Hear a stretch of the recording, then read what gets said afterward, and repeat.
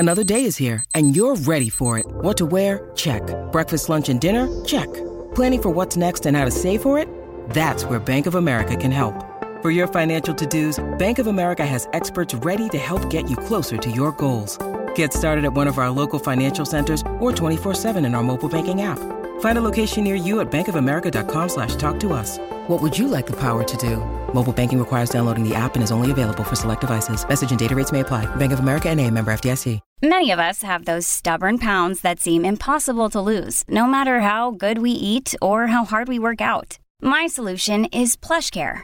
PlushCare is a leading telehealth provider with doctors who are there for you day and night to partner with you in your weight loss journey. They can prescribe FDA-approved weight loss medications like Wegovy and Zepbound for those who qualify. Plus, they accept most insurance plans. To get started, visit plushcare.com/weightloss. That's plushcare.com/weightloss. Hey, it's Ryan Reynolds, and I'm here with Keith, co-star of my upcoming film, If, only in theaters May 17th. Do you want to tell people the big news? All right, I'll do it. Sign up now and you'll get unlimited for $15 a month and 6 months of Paramount Plus Essential Plan on us. MintMobile.com/switch. Upfront payment of $45 equivalent to $15 per month. Unlimited over 40 gigabytes per month. Face lower speeds. Videos at 480p. Active Mint customers by 531.24 get 6 months of Paramount Plus Essential Plan. Auto renews after 6 months. Offer ends May 31st, 2024. Separate Paramount Plus registration required. Terms and conditions apply if rated PG. Welcome to the New Books Network. Hello, everyone. Welcome to another episode of New Books Network. This is your host, Morteza Hajizadeh from Critical Theory Channel, and today I'm honored to be speaking to Professor Athene Donald. Athene Donald is Professor Emerita in Experimental Physics and Master of Churchill College at the University of Cambridge. She specializes in soft matter physics and physics at the interface with biology. She was the University of Cambridge first gender equality champion and has been involved in numerous initiatives concerning women in science. She was elected Fellow of Royal Society in 1991. Athene, welcome to New Books Network. Hello. It's great to be able to talk to you about gender equity in science. So can you first please briefly introduce yourself and tell us how this book came about? Sure. So I'm a physicist, and women in physics are still something of a rarity. When I was an undergraduate, we were about 10% in my undergraduate class in Cambridge. Numbers in Cambridge have increased maybe to 20-25%, but nothing like 50-50 in physics. And some subjects like computing and engineering are probably even less balanced. So over the years, this has concerned me. I suppose personally, I found that, as many women do, indeed in many sectors, that there is subtle bias going on. One's view is not treated quite so seriously. If you talk at a committee meeting, you don't necessarily get heard in any real sense. And over time, I realized that, whatever my own failings may have been, some of these really were systemic problems. And at that point, I began to get quite angry, I suppose, to feel that it's a known problem, but nothing much changes. And I became quite vocal within my own university, which was why I became the gender equality champion. And that gave me a platform to try and change practice a bit within the university. But I mean, it's a complex problem. And the book, I suppose, is a distillation of what I've been thinking about for a long time. I have a personal blog where I've written a lot about these issues, and I know it resonates particularly with young researchers.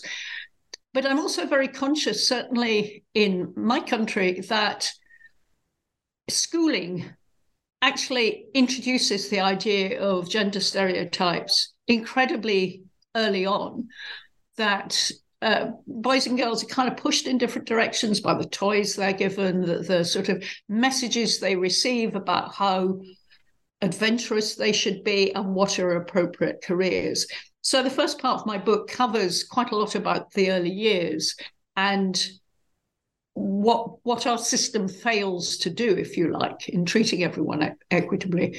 And then the second part is more concerned with what happens when you become a practicing scientist and what experiences for women are like there. Let's talk about some of the obstacles women generally face, especially in the scientific workforce or in science or STEM disciplines. How do they experience the field of science differently as opposed to men in ways that are discriminatory against them? And you did say that some of these issues are systematic. I think many of them are. There are the obvious ones about harassment and bullying. One of the things in certain areas, not so much in my subject of physics, but if you are doing science that requires field trips, for instance, there are some really appalling stories about behavior on field trips. If you're stuck out on a glacier, with the three other people and they're all men, you're very vulnerable, and it's quite hard. You can't progress if you don't do the field work. So these are really major issues. I have no personal experience of that. But I think there are the systematic problems are really just beginning to be uncovered. It's long been known that if you submit CVs under male and female names, the male tends to get favoured. And if you use different kind of if you use names that represent different kinds of ethnicities, there's also a very clear pecking order with the white male always coming out on top. So there are those kinds of things that have been known for a while. But I think perhaps more surprising are things like the way collaborations happen, the way citations happen, the way certainly looking at data from the UK, grants typically are smaller for women than for men. There are kinds of things where you think we're talking about objective metrics, and they actually turn out to be quite biased because of who we are. And I think it's important to say that it's not just men who are biased. This isn't a case of men trying to do down women. It turns out women are just as biased. And I think that's important to recognise, because it isn't just men against women, as it were. We all carry biases within ourselves, and it's important to recognize that. There was a very interesting thing you mentioned about citation and grants. Just before I recorded the interview, we were talking, and I mentioned there was another book about equity in science, which actually does some, it's based on the statistical research, and they have all these tables and graphs showing how women usually almost always get a smaller portion of funding and grants. And in citation, I read earlier that if especially before blind, I think it's called blind peer review, yes, women papers were usually mostly rejected. It is a strange thing, because you think these should be absolutely objective. Yeah, you're right. It's amazing how just a name could bias you towards the content, scientific or objective content. And you've been in the field of science in some of the best universities in the world. So these issues still exist you personally experienced some of the issues you're writing about. Am I right? Yes, indeed. I mean, it is particularly the kinds of things I felt being particularly that people didn't know what to make of me as a mid-career woman. I think people often think it's early career that's really difficult, and in many ways it is. And that's certainly when you are more likely to get harassed and things like that. But for me, and I know for other women, it's the mid-career where suddenly you become a sort of threat to men in a way you weren't. They were able to patronize you when you were younger. And then it's when I was an FRS, so I was a fellow of the Royal Society at the National Academy. And still, I was sort of treated as an outlier in some ways. And that's when I got angry, because I didn't really understand why this happened. I didn't feel I was particularly offensive to people or anything. And yet somehow you could just tell that I was not being treated as one of the boys in terms of decision-making within my department, for instance. Just on that, I have a question about diversity and how it benefits science. It's great to see scientists like you and also your colleagues, Professor Jim Al-Khalili and the late Tom McLeish, asking for more diversity. And it's great when it comes from scientists in the field, because there's usually this misunderstanding that science is objective, of course, and there's this misconception that diversity detracts from objectivity of science. So I guess it still keeps some of those barriers in place. What's your response to that idea that diversity might detract from the objectivity of science? How can diversity benefit science?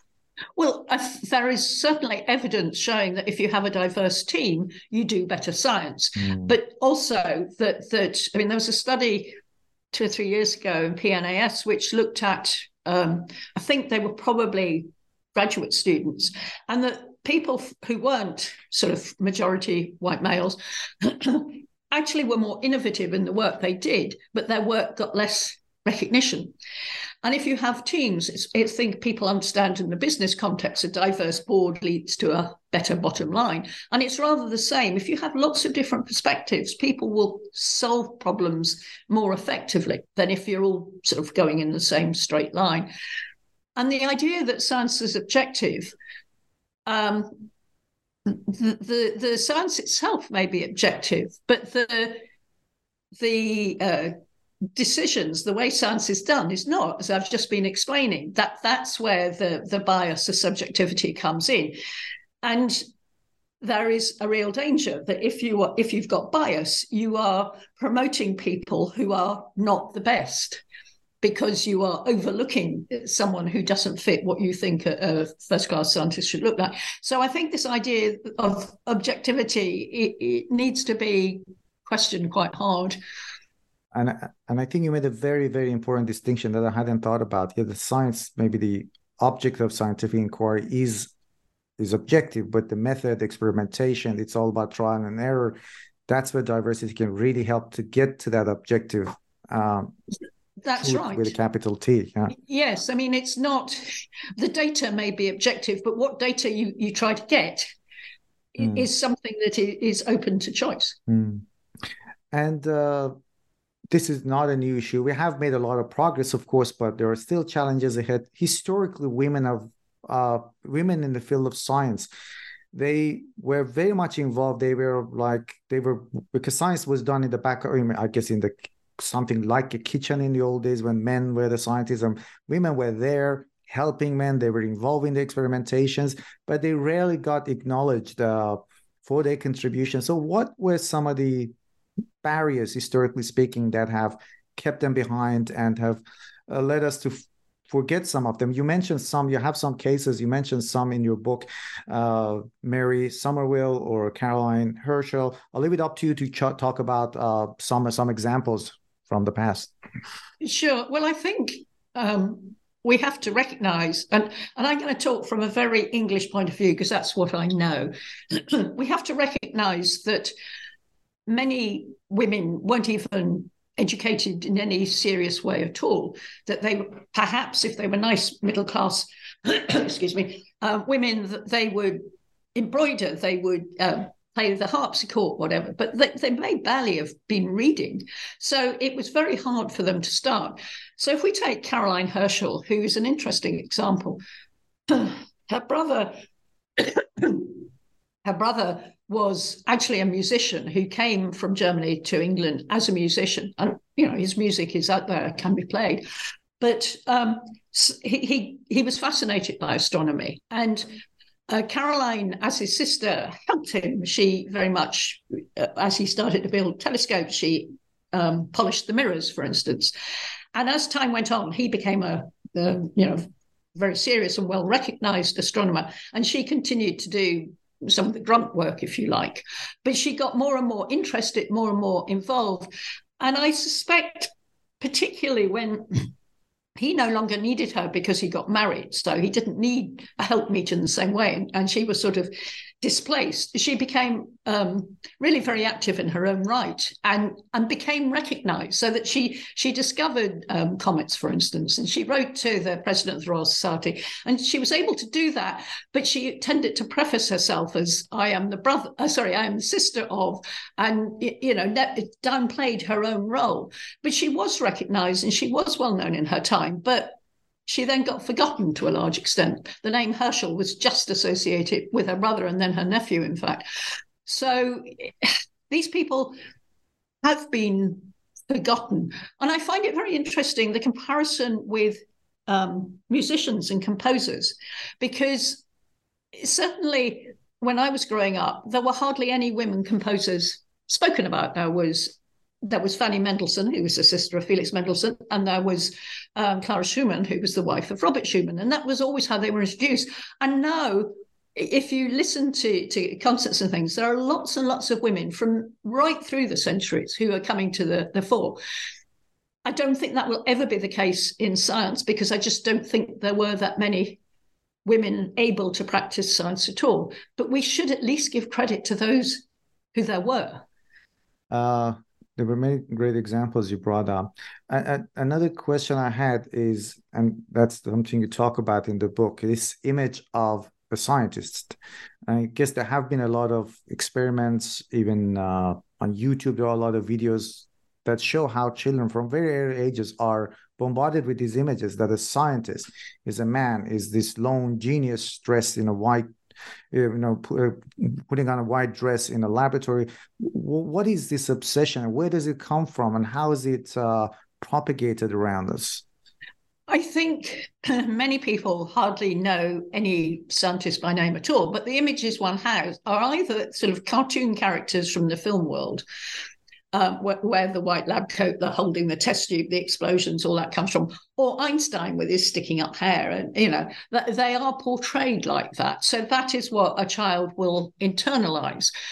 If you take something like high energy physics, the work at CERN is done by teams of hundreds, if not thousands, to discover the Higgs boson. But it's so much easier not to imagine these massive teams, but to think about Peter Higgs. And, he predicted the Higgs boson. So, there's always this tendency to simplify things to a single person. And it really isn't how science is done now in almost all areas. Maths is perhaps unusual in that respect, but in most certainly in most experimental sciences, you're talking about teams, even if it's only a team of 3 or 5 rather than 5,000.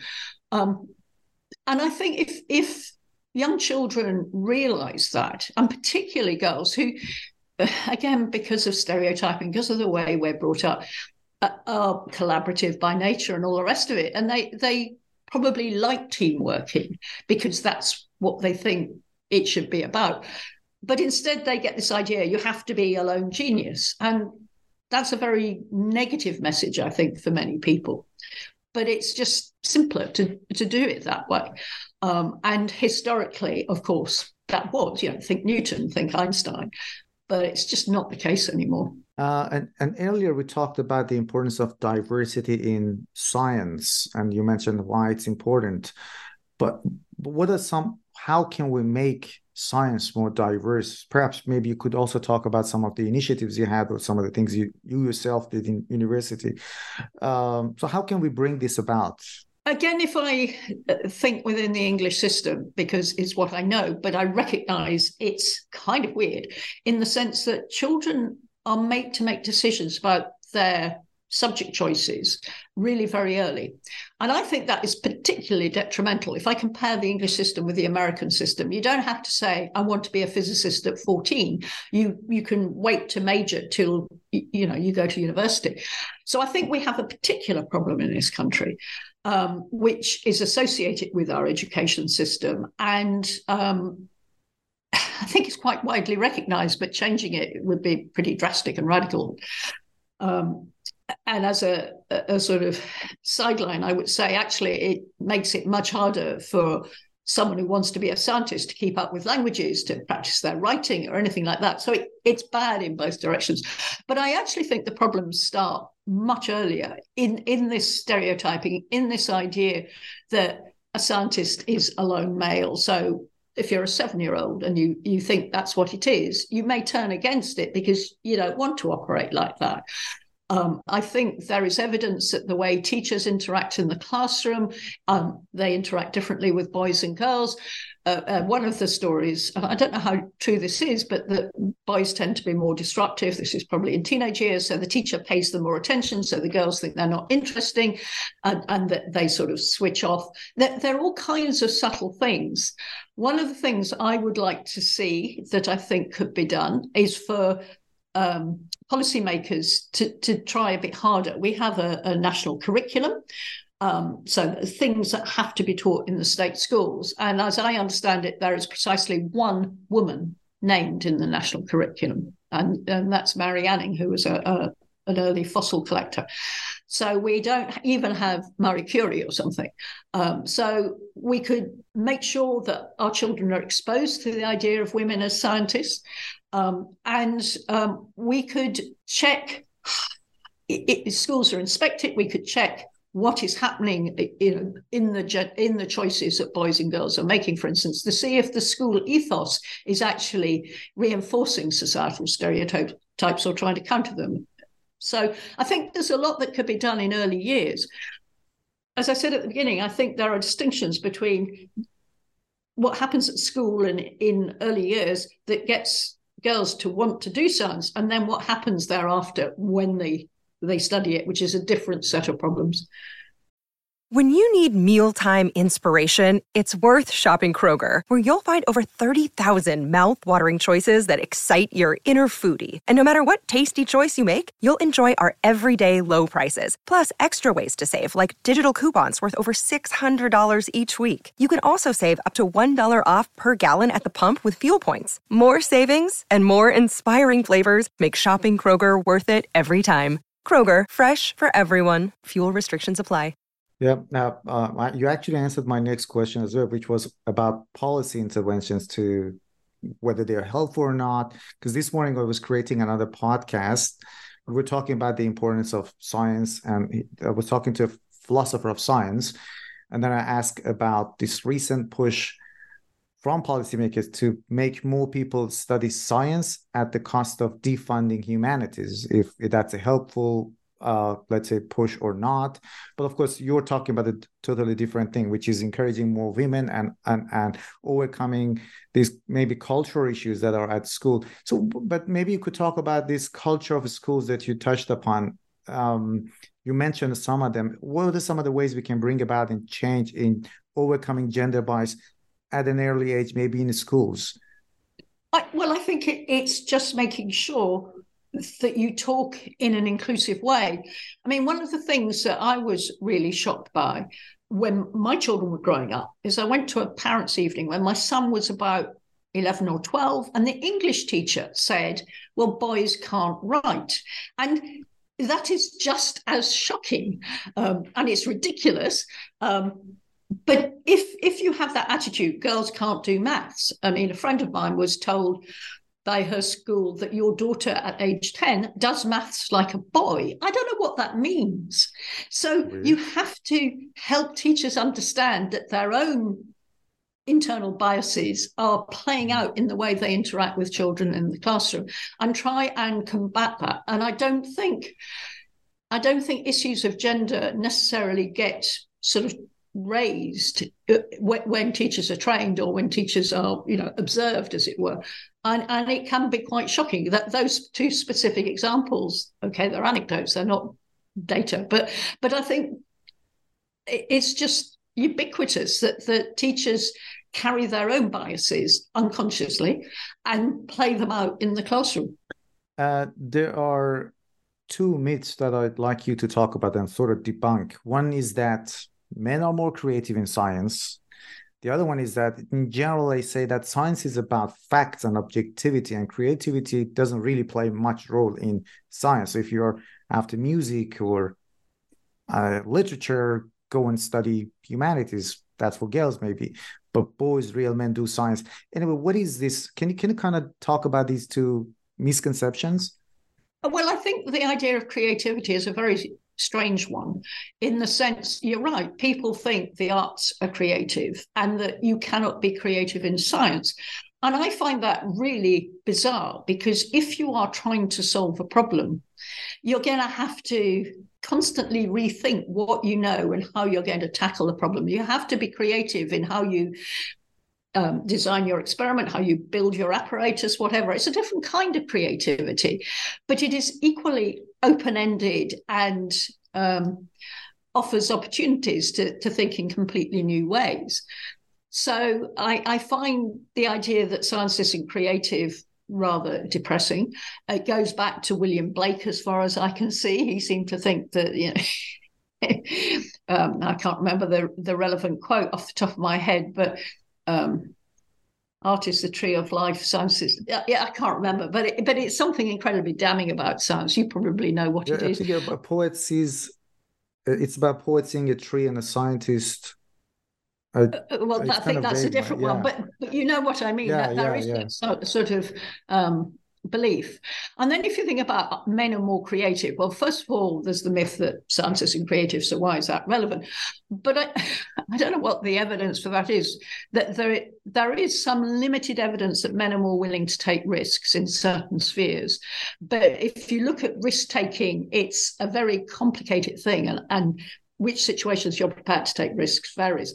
Men more creative? Well, if they are more creative, it's because they've been encouraged to take risks. And again, I think this goes back to early years where the kind of books I was brought up on when I was learning to read, it was always the boy who climbed the tree and the girl who sat at the bottom. And, if the girl had tried to climb the tree, that would have been quite shocking sort of thing. And I think girls are encouraged not to take risks. And I think that is part of the problem, that they feel they have to follow in sort of well-established directions. And that's never going to be particularly fruitful in science. You need to think outside the box. There was another issue that I wasn't aware of, and I came across that when reading your book, and that is that women tend to leave the science profession earlier than men. What are some of the underlying reasons, and how could it be addressed? I think there are many, many reasons. The answer that is usually given is, well, they want to have families. And I find that a very unsatisfactory answer. Obviously, women do want to have families, but so do men, and they're not pregnant for that long. So I don't feel that's very convincing. However, I think it is true that if you are in a minority in a research group, say, and you don't feel you fit in, you're being excluded from going down to have a drink, whatever it may be, you may use the fact that you want a family as an excuse to justify dropping out. So I think more women say that's why they leave than is really the case. I think a lot of women leave because they just don't like the atmosphere they're finding in, and they feel, why should they continue? Now, that's all about research careers. And often the women, by no means invariably, but they go off to do something that's sort of related to science. Maybe they go into teaching, maybe they go into science communication. And we need scientists in these roles. Personally, I'd like to see more go into Parliament and being policymakers, because I think that would make for better policy. So I think women choose to leave because they just don't like the atmosphere they find it in. Athene, who is the current head of UKRI, the main grant funder in this country, once said in a debate she and I were participating in that men are frightened to get out and women are frightened to stay in. And I think that's interesting. She was implying that women have more choices because maybe they are more articulate, better at dealing with people. All these are stereotypes and one has to be very careful. But men may feel, I know this, I'm going to stick with it, whereas women feel, well, I don't feel very comfortable in this. I could go and write about science or, do something different because I've got other skills. So I think there are many, many reasons. And to say it's just because they want a family is kind of facile. And I'm not sure where I saw this, but I think it was a couple of years ago during COVID shutdown. I read somewhere that this is impacting women more, with both men and women working at home, and especially in the field in academic fields where men do not want to be disrupted because they want to do their publications. It's the same with women, but it seemed like women are doing more of the chores, and the rate of publication, if I remember vaguely, kind of dropped for women in some areas. So do you think that COVID maybe exposed these kind of issues that you're talking about a bit more? I think it did. The evidence is kind of patchy. Yeah. And it seemed to be discipline specific in ways that, didn't make a great deal of sense to me. And I think it was also, so I've heard it said both that talking about children became much more acceptable because the men had to face the same problems too. So I've heard that argument that suddenly issues about childcare became everyone's issues, but also that women ended up doing more of the work. So it probably depends very much on the nature of your family and your circumstances and the age of your children and all kinds of things. But for everyone, I think it was incredibly disruptive. If you had children at home, I knew parents who were finding it absolutely, just such hard work trying to cope with a job as well as homeschooling and all the rest of it. So I think it's going to take a long time to play out to see what's really happened. And one of the things that troubles me is already people are kind of discounting the pandemic, if you like, which I think is really dangerous, because for some people, there will have been a year or two when their lives were totally upended, be it children, be it elder care, whatever, and or long COVID. And if we look 5 years down the line and people are applying for promotion, are you still going to be allowed to say, well, I lost a year and a half because I had long COVID?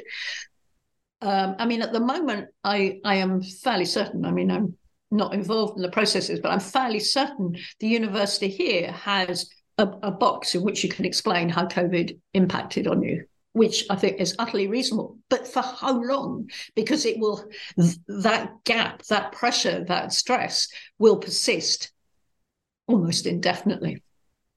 Yeah. I'm just going to ask you a kind of an hypothetical question. How do you envisage equity in science, and how do you see it in the future, say in the next 5 to 10 years? Well, those are two different questions. In 5 to 10 years, I hope we will continue to see progress and discussion. I think it is very clear that young men now are far more aware of all these issues than was true even 10 years ago, 20 years ago. Talking to sort of 25, 30-year-old young men, that it's clear they are very much more sensitized to these issues. So I'm sure there will continue to be progress, but it's slow. And all the extrapolations say it will be 100 years before we reach equity kind of thing. And I'm sometimes challenged, well, do you think we need 50% men and women in every subject? And no, I have no idea what the natural balance would be. Maybe men are more likely to like physics than women. I have no idea, because given what we do to young children, we have no idea what is natural. And I get really frustrated with people who say to me, well, there are only 20% of girls doing physics at university. That must prove girls don't like physics. And I feel, no, it proves that before they got to that stage, some of them will have been turned off. But whether it should be 50-50, I don't know.